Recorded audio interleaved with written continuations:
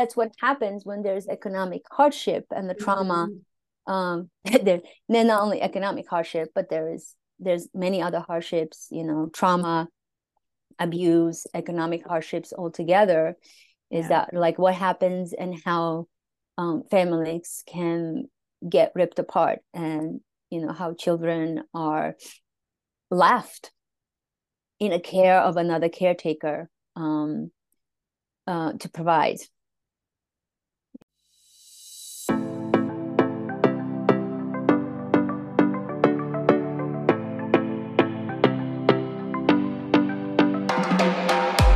Welcome to Winning the Divine Lottery podcast.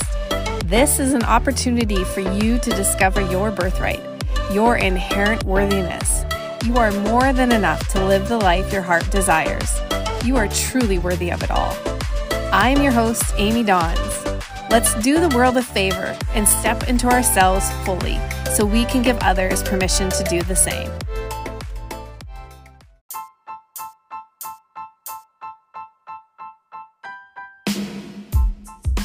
This episode is sponsored by locally owned and operated Anytime Fitness Regina, your small, friendly, community-filled gym that has a little something for everyone. At Anytime Fitness, you can work out anytime. Get 24/7 access to every location with your membership anywhere in the world. We have multiple memberships, including deals for students, healthcare workers, and emergency responders. Stay active this fall and give Anytime a try. Contact Lindsay for your free trial and personalized trainer session at 306-205-7220. Again, that's 306-205-7220.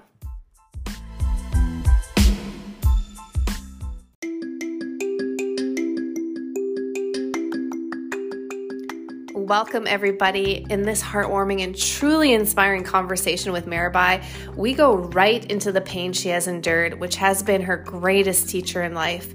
We talk about intergenerational trauma, how you can get through life after being born into a family with dysfunction and devoid of love, and how you can turn your pain into purpose. Mirabai is a rock of strength and resilience. She is one of the most vulnerable women I have connected with to date, and her ability to share without shame all of the trauma she has been through sets the stage for what we are truly capable of healing through. In 2008, Mirabai purchased 20 acres of land to start her Center for Healing, as well as personal and transpersonal development. She has studied with Babajann, an Indian mystic who introduced her to the concept of self-study and using the path of self-love and self-compassion to healing ourselves and the world. Through all of this study, she has created her own modalities that formulate people to be able to address relational trauma and promote transformative learning and return oneself to an evolved state of being, that which of self-love and self-compassion. In 2020, she founded the Center for Self-Relational Study and began to do self-relational work as a self-relational guide, mentor, and coach. Hi, Mirabai. It's so nice to have you here. Oh my goodness. I can't believe where you are, first of all. It's so neat that we can connect this way, and it feels like you're right here in the same space with me. I read a little bit about your story, and I really would love to hear it straight from your voice and your expression, if you wouldn't mind starting out with what brought you to exactly where you are right now, and share that with our listeners, if you wouldn't mind. Wow, that's a big question. Thank you, by the way, Amy. Thank you so much for inviting me. I'm so grateful to be here. I'm excited and nervous at the same time because this is my first interview. So I just want to give you so much credit for everything that you do, and thank you for inviting me. So I'm really grateful. In terms of that question, what brought me here? Pain, lots of pain. I think pain has been my greatest teacher. But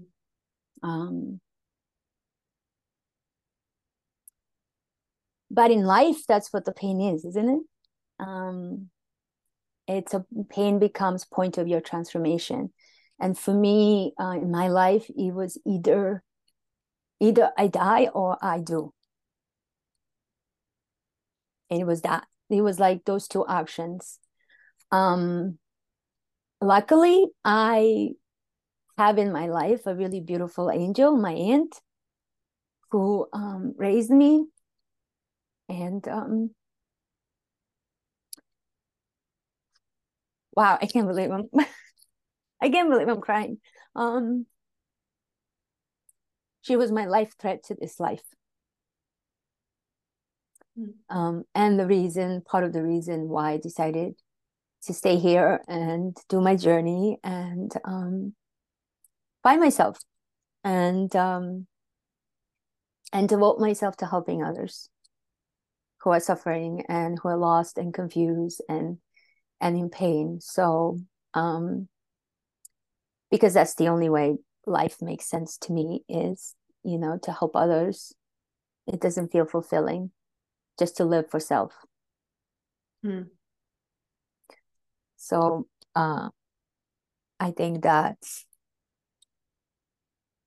the pain is what brought me here, believe it or not. Well, thank you for being so vulnerable and already opening your heart and allowing just the emotions to be here and to be seen and to be present. And I see you. And I welcome all of you. I would love if you feel comfortable or uncomfortable. We can get a little uncomfortable. Let's dive into that pain a little bit more. What was the pain? Because you are in Ithaca now. Right. So what was the pain that you had to endure, go through in order to come to this place of finding yourself and helping others?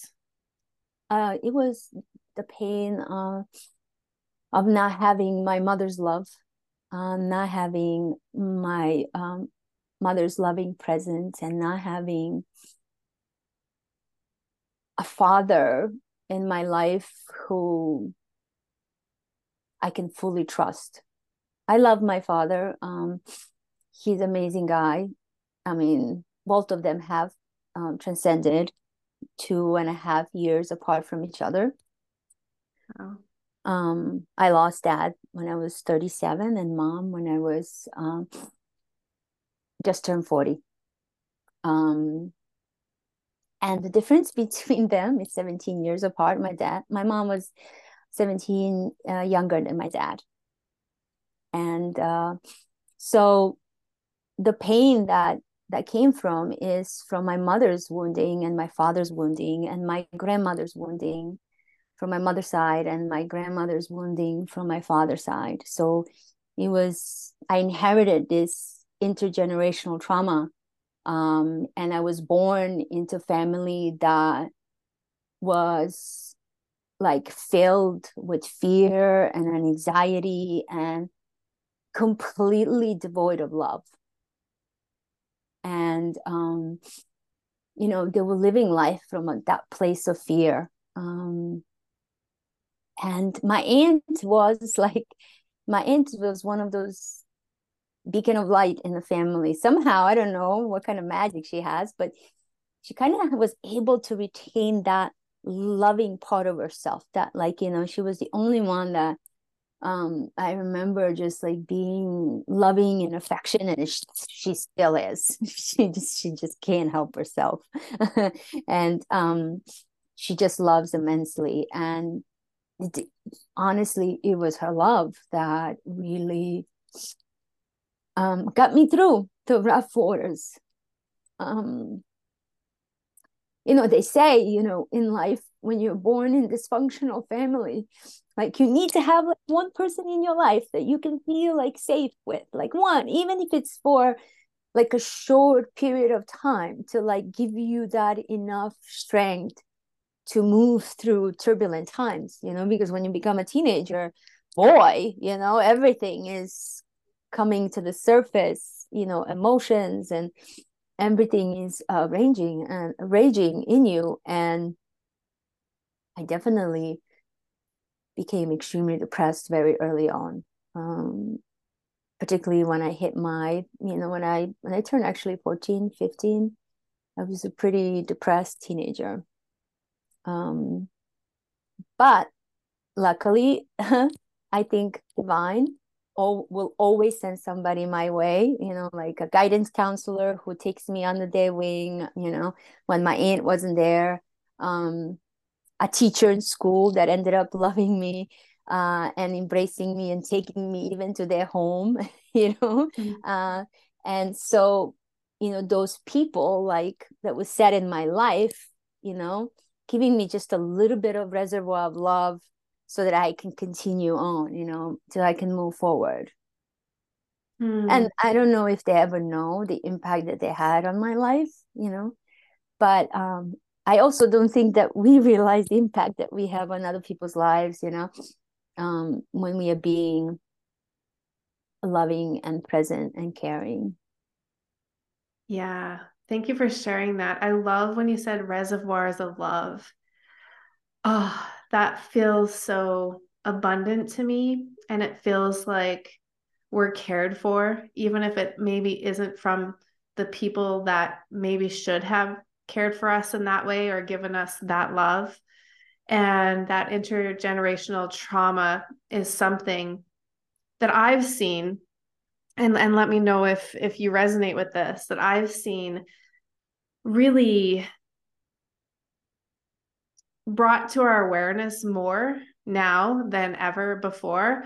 And I really truly feel that people like you and I were put here for a purpose, a greater purpose of being able to be actually that beacon of light, to be able to heal so much of that generational trauma, that when we heal it within ourselves, we also heal it for our mom and our dad and our grandma and our ancestors. And it's such a beautiful thing. It's interesting because I wouldn't wish what we go through, upon anybody, but it's through that adversity and through that pain and through that trauma that we really come through it resilient and born again, almost, to the point that we become then those loving vessels for other people. And I'm a big believer too, that from the moment we're conceived, like, even if I don't know, and you might not know what it was like for your mom when she knew she was pregnant with you, but I still believe that from the moment we're conceived, that we're already contributing to other people. We're already giving off this frequency of love and inspiration. And, like when we're babies and somebody can see a baby smile, like we don't know even from that young of an age how we could have impacted and influenced somebody's lives. So I love that you brought that up, that you had a lot of guides who might not even know how much they were part of that reservoir of love for you, and how much you've been that for other people as well. Can you share a little bit about the story of being born in the US and then what happened when you went back home, and share a little bit about that? Yeah, my dad migrated here in early 1960, and he married my mom in 1976, and I was born in 1977. My mom was born in a very small village, from very poor family. My dad too came from a very poor family, a lot of dysfunction, but he wanted to have a better life, so he came to the United States, and yeah, I was my mom. The story is, my dad told me this. My mom got pregnant with me while they were in Serbia. They had to stay in Serbia for 3 months for her to get a citizenship, and at that time, and that's when they found out. I know that my mom had a lot of nausea. She wanted to have. My dad said that she wanted to abort me because she didn't feel good. My dad was against it. So I was born in the United States in Queens Hospital, Elmira Hospital in Queens. But my mom fled to Serbia because there was a domestic violence. And my dad was very insecure, 17 years older than her. He had some delusions around my mom cheating on him, which wasn't happening because my mom couldn't even, like, she didn't know anything. She just got there. So basically, my mom fled because she felt captive in a house. She wasn't working. She was just with me. So she fled with me to Serbia. And then my dad followed, as I told you in the little bit of my bio. And basically begged my mom to come back with him. And she put the terms. The term was she works and she leaves me behind. So I was left behind. And the agreement was that they come back to get me when I am 6 years old to start my school in United States. And how old were you when they left you there? Year and a half. Wow. They left me with my mother's grandmother, and my aunt at that time was there. My aunt is only 12 years older than me, so my aunt was probably, so I was year and a half. My aunt was like 13, I think.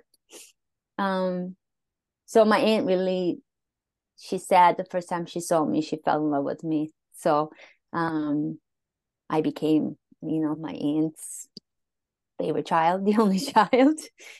She still jokes to this day and says that I am her first child and she made all the mistakes on me. So,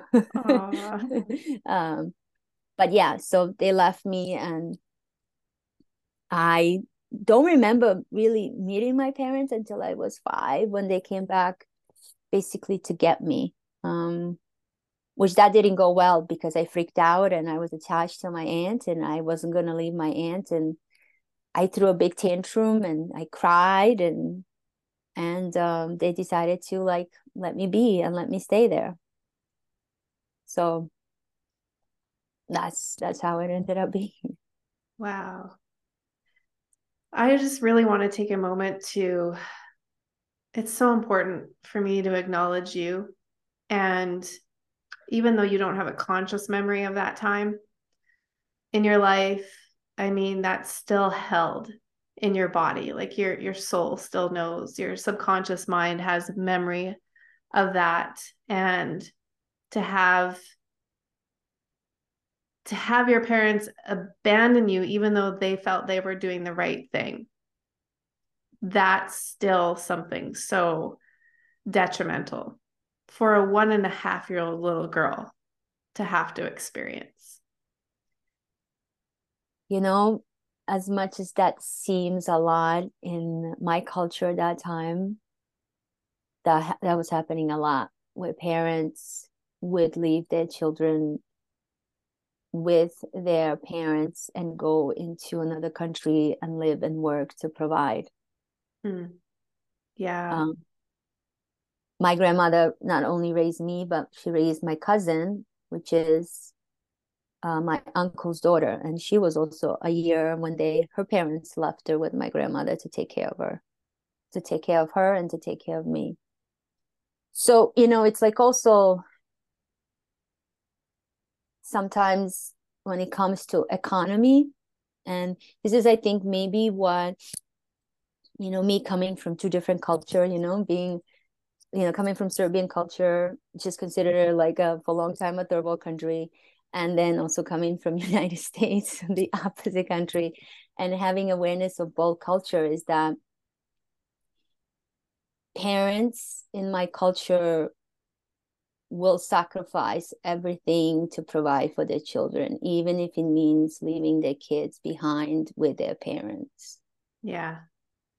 I'm so glad that you brought that up and are giving that explanation. That, and I still want to acknowledge that little girl in you. Oh yeah, no. Yeah. Absolutely. But that's what happens when there's economic hardship and the trauma. They're not only economic hardship, but there's many other hardships, trauma, abuse, economic hardships altogether, is that like what happens and how families can get ripped apart, and how children are left in a care of another caretaker to provide. Yeah, so grateful though that you had your grandmother and your aunt there for you, and that they felt probably to you at 6 because you were familiar with them. They were the ones who were able to be there and hold you and care for you, that's what you wanted to choose for yourself because that's where the love was at the time. So you said you got to age 16, is that right? And then you moved back? Right. And interestingly enough, when I was 15, 16, I was starting to feel like as a woman being in Serbia at that time, I felt I didn't have a room for myself to grow and expand in terms of tradition and culture. And also another trauma happened that kind of put the fire, for better word, under my ass and made me move. But I had sexual trauma at the age of 16. I was date raped, and that was a big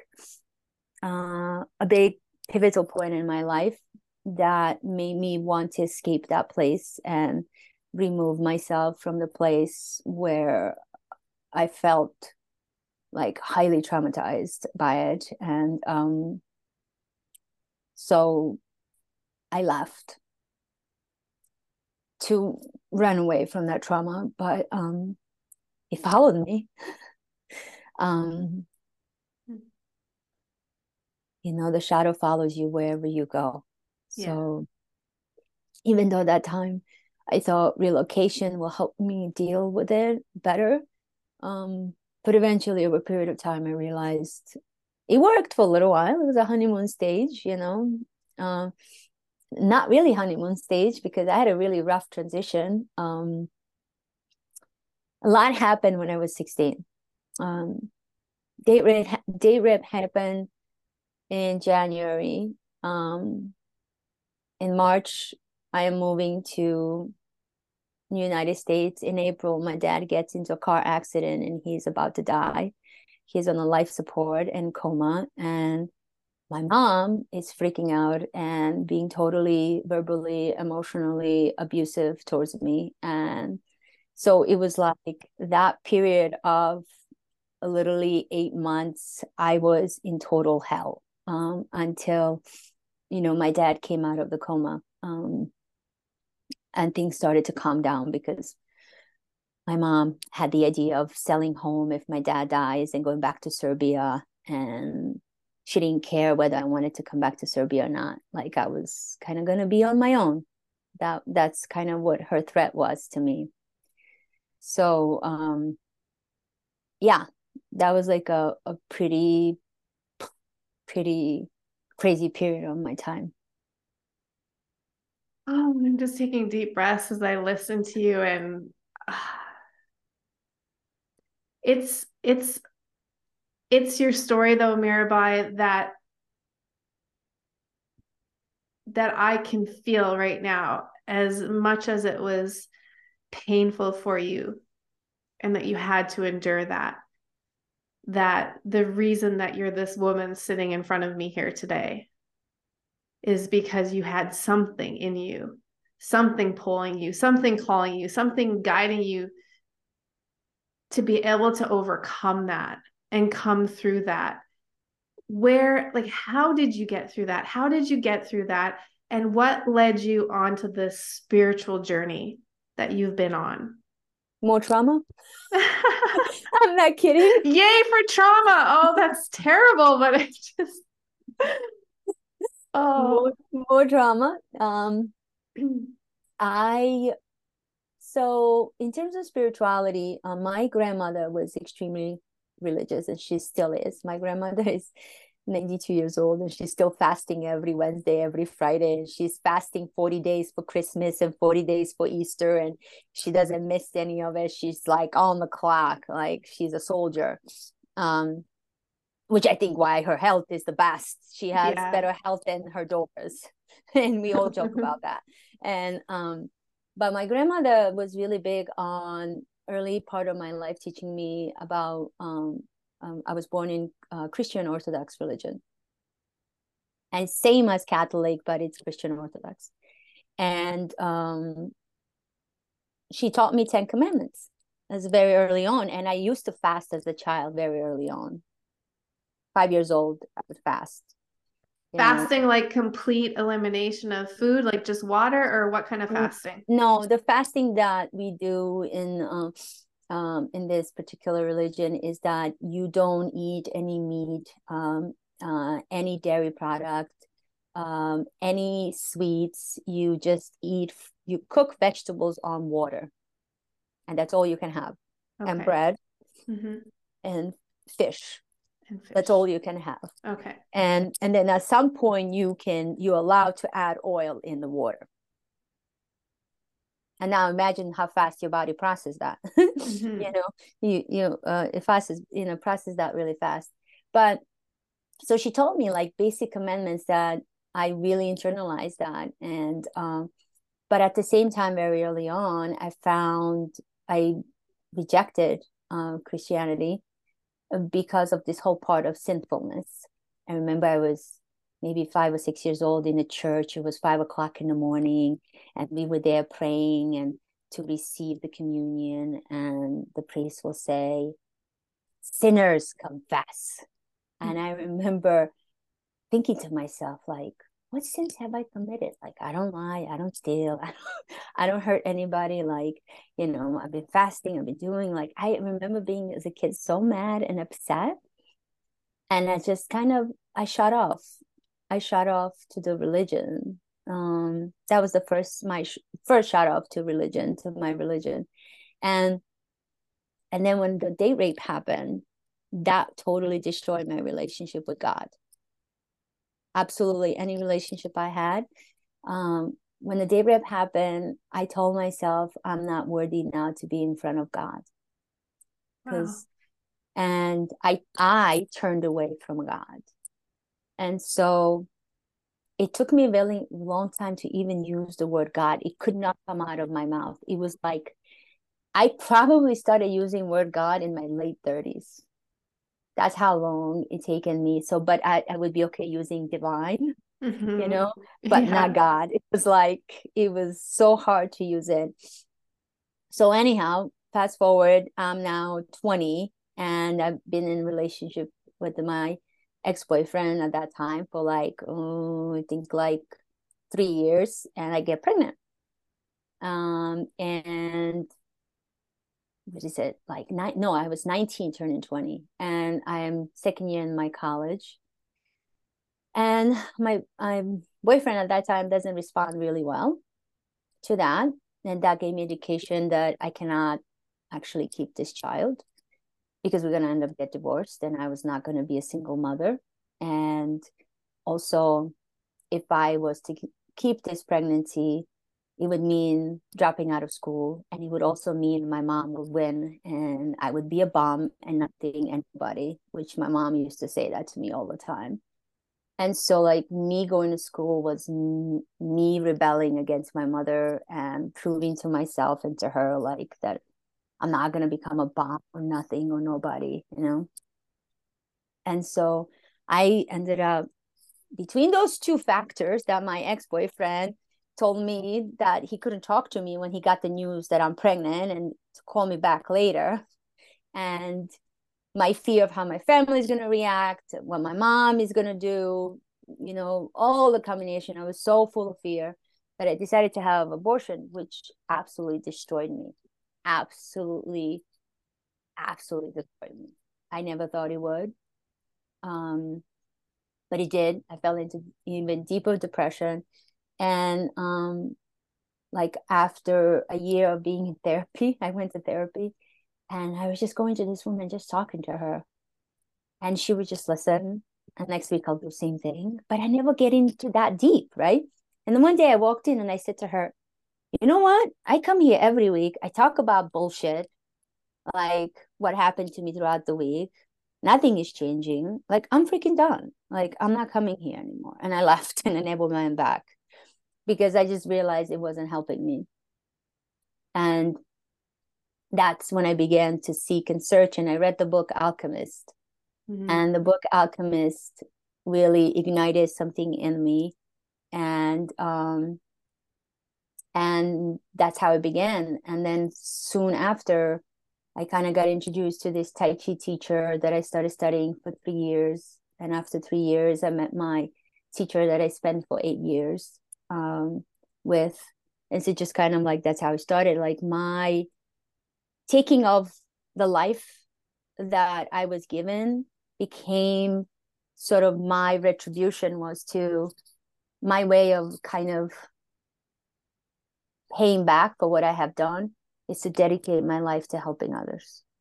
So for the life that I've taken, I took that and I made a promise to do everything possible to devote my life to others. So that's how I ended up getting on a spiritual journey and, to where I'm at. It was like that trauma of abortion.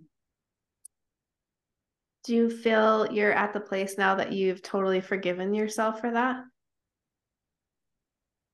Yes, I wasn't ready. I tell people, like, if I had a kid when I was 21, I would probably destroy my child. I would be this permissive parent that sets no boundaries, that says yes, that gives everything to a child, thinking that I am doing right by the child, not realizing that I'm actually just destroying my child's confidence and not instilling trust in self. Because, I would be one of those parents that wants to protect the child from everything ever getting hurt, and I wasn't really ready. Looking back onto it, I don't think that I was ready to be a mother to a child that child deserves to have. Yeah. I would have passed on generational trauma in a different way, because what do we do when we come from a history of trauma? We either repeat the cycle or we go the opposite, because you don't have somebody that role model how to find the middle path, the middle way. It's not going from one extreme to another, it's finding that middle path. Yeah. And I have definitely seen that with my clients who come from the history of trauma and they have kids, and they're like sort of fear of losing the kid or hurting the kid or something bad happening to the kid totally disable the child from being able to navigate the life in the way they're capable of navigating, and those children struggle with self-esteem issues and confidence because the parent was so afraid and so nervous and so anxious and overprotective. Mm-hmm. And I've seen that time after time with all good intentions, For sure. You can actually end up not helping your child, I appreciate all your vulnerability and your transparency. Being a mother with trauma history, I understand what you're saying so completely. I do, however, feel like there's a reason for everything, and everything that happens for us in our life was meant to happen to either teach us a lesson, help us grow into the people that we're supposed to become. And I have those moments too, but my son he's 15, and I say this, I always say this, I think parents say this always about their children, but I'm just so proud of him. Like, he's made this vow to not drink or ever do drugs. And that's very rare for a 15-year-old. And I've had parents say, oh, that he'll never stick with that. That will never happen. And I always say, well, that is a possibility. But still, for him to have that kind of thinking and that kind of intention as a 15-year-old, I think that's just wonderful. And I also feel that children, they, like, you couldn't consciously choose your parents, but they were still your parents. And even though you went through all of this trauma, you're still here sitting with me having this beautiful conversation. And you're using what you've been through to help other people. And to me, then that means everything is valuable. Like nothing is wasted. We don't have to waste one single experience that happens to us in our life. Yeah, I'm just processing everything that you Yes, said. absolutely. No, you absolutely. It's like life is like a masterpiece. I can't believe you just said that. I say that all the time. Yes, it is. I wrote a poem a long time ago about that. You know, it's like there's a canvas, right? Blank, and you're painting it, and you have no idea what it's going to become. But every stroke, every shade that you use, it's going to play into this beautiful landscape of that creation, right? And you have no idea at what point you're complete with that creation, you know? And absolutely, I agree with you. Everything is working for you, even when you think it's working against you. Yeah. Everything is here to teach you about yourself and to help you to remember yourself.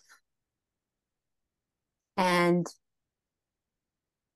I, on some strange level, really feel like I have consciously chose to take this on. For whatever reason, my soul wanted to take this on.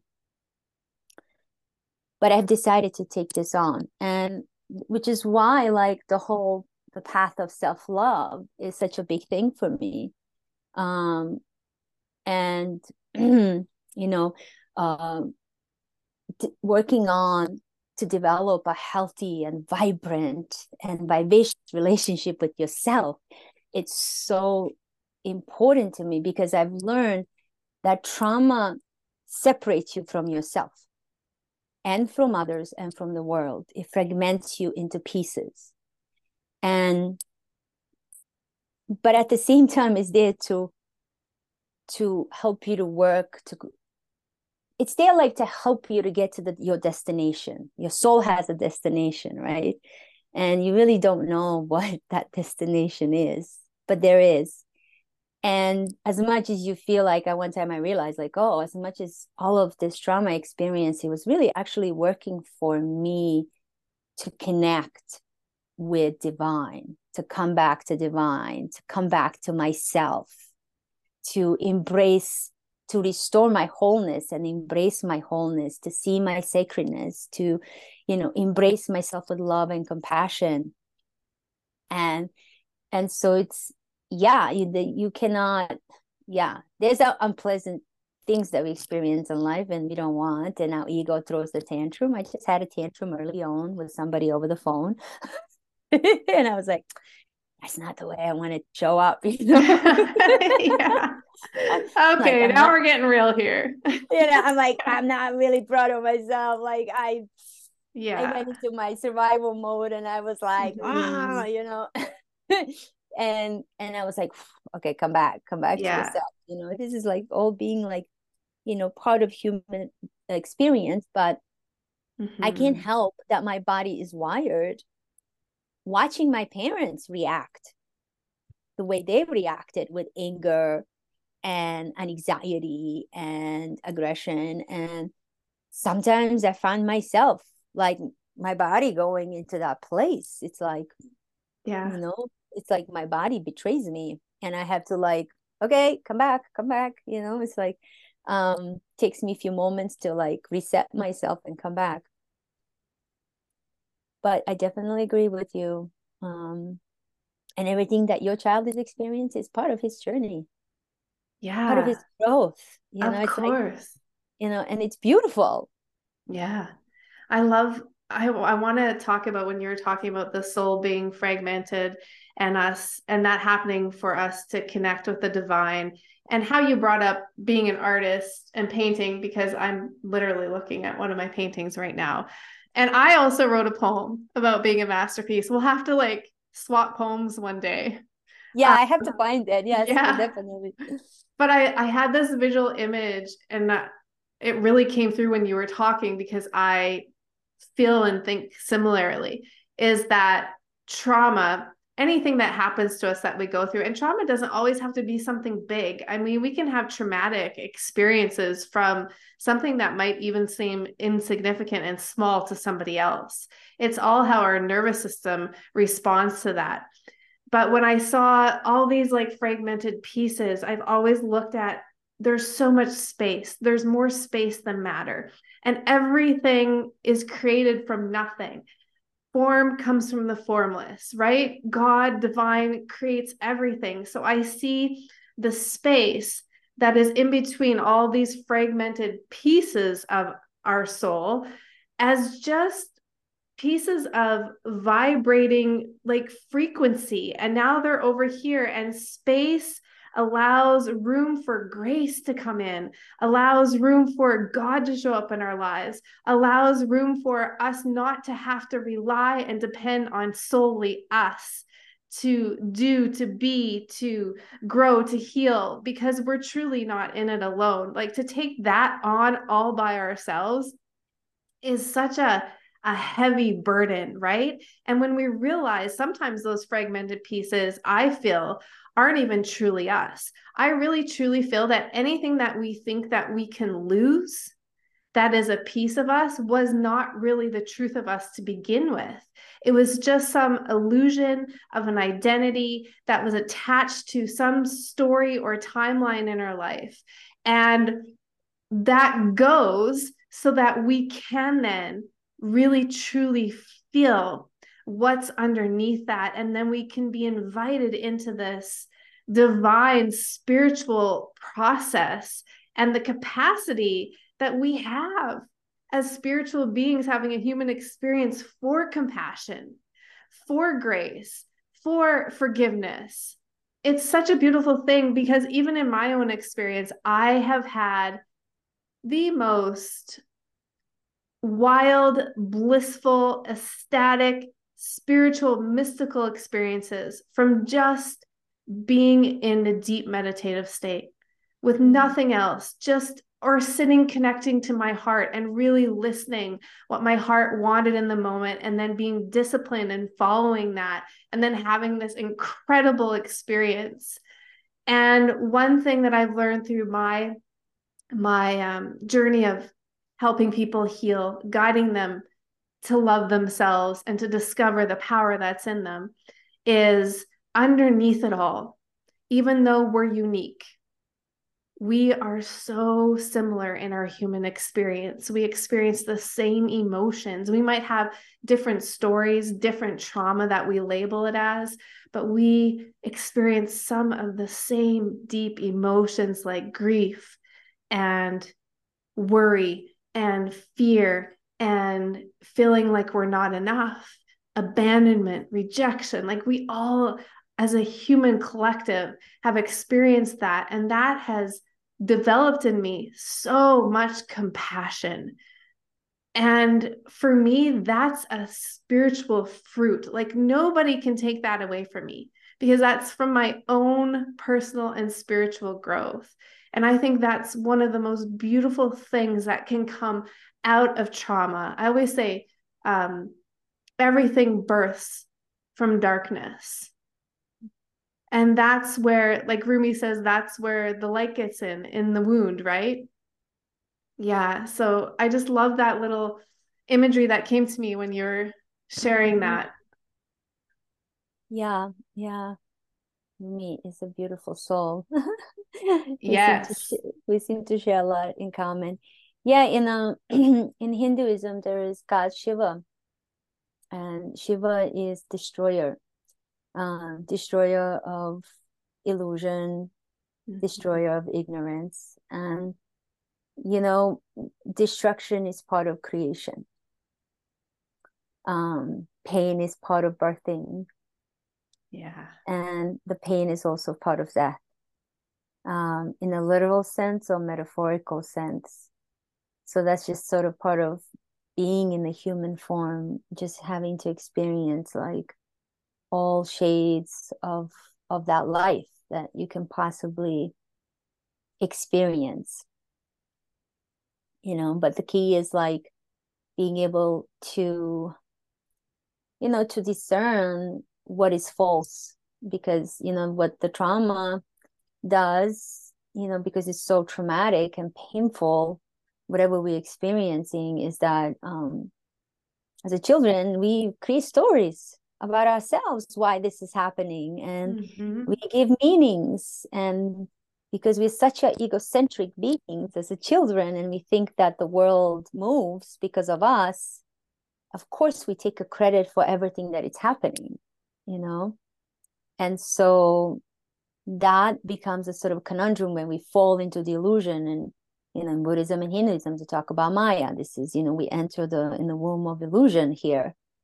And the illusion is what? The illusion is like the meanings that we give to ourselves, and also the meanings that we internalize, other people's understanding and meanings of that they have of life and themselves. So it's kind of like when you enter this world, a lot of people are confused to begin with of what life is and what self is. And then you enter into this already big confusion, and you take it on, and you slip into the illusion, and the path of coming back to yourself is coming back out of that illusion of self.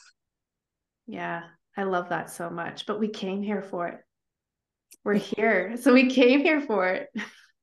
Yeah, we did. We came in and to liberate ourselves. It's kind of like the journey of liberating ourselves from what is untrue. Yeah. The journey from liberating ourselves from what is untrue. That could be your next book title or your first book title. Yeah, no, my clients always say, it's like, oh, when you gonna write a book? And I'm like, I don't know. Like, I just, like, whatever I told you just flew out of me, and then it's gone and I don't remember. Yeah, I understand that. I call those divine downloads. I'm just saying what drops in for sure. Yeah. Well, I feel like I could talk to you forever. I do have a couple of closing questions. I just like throwing people in the deep end, so I didn't share them with you. That's fine. Through your whole entire life experience, in one or two sentences, what would be the life wisdom that you'd want to leave here today for those people listening in? The life wisdom.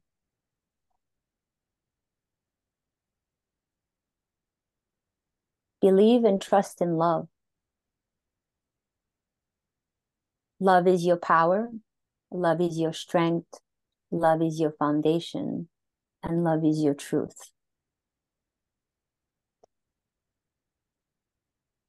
When I hear something like that, it's like a warm blanket wrapping around like my insides. So that's so beautiful. When you hear winning the divine lottery, what does your heart say?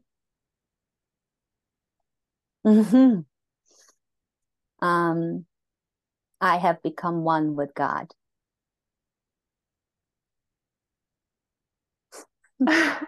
I'm silently screaming and saying hallelujah. Oh, that was so good. That was so good. I love your questions. They're really good.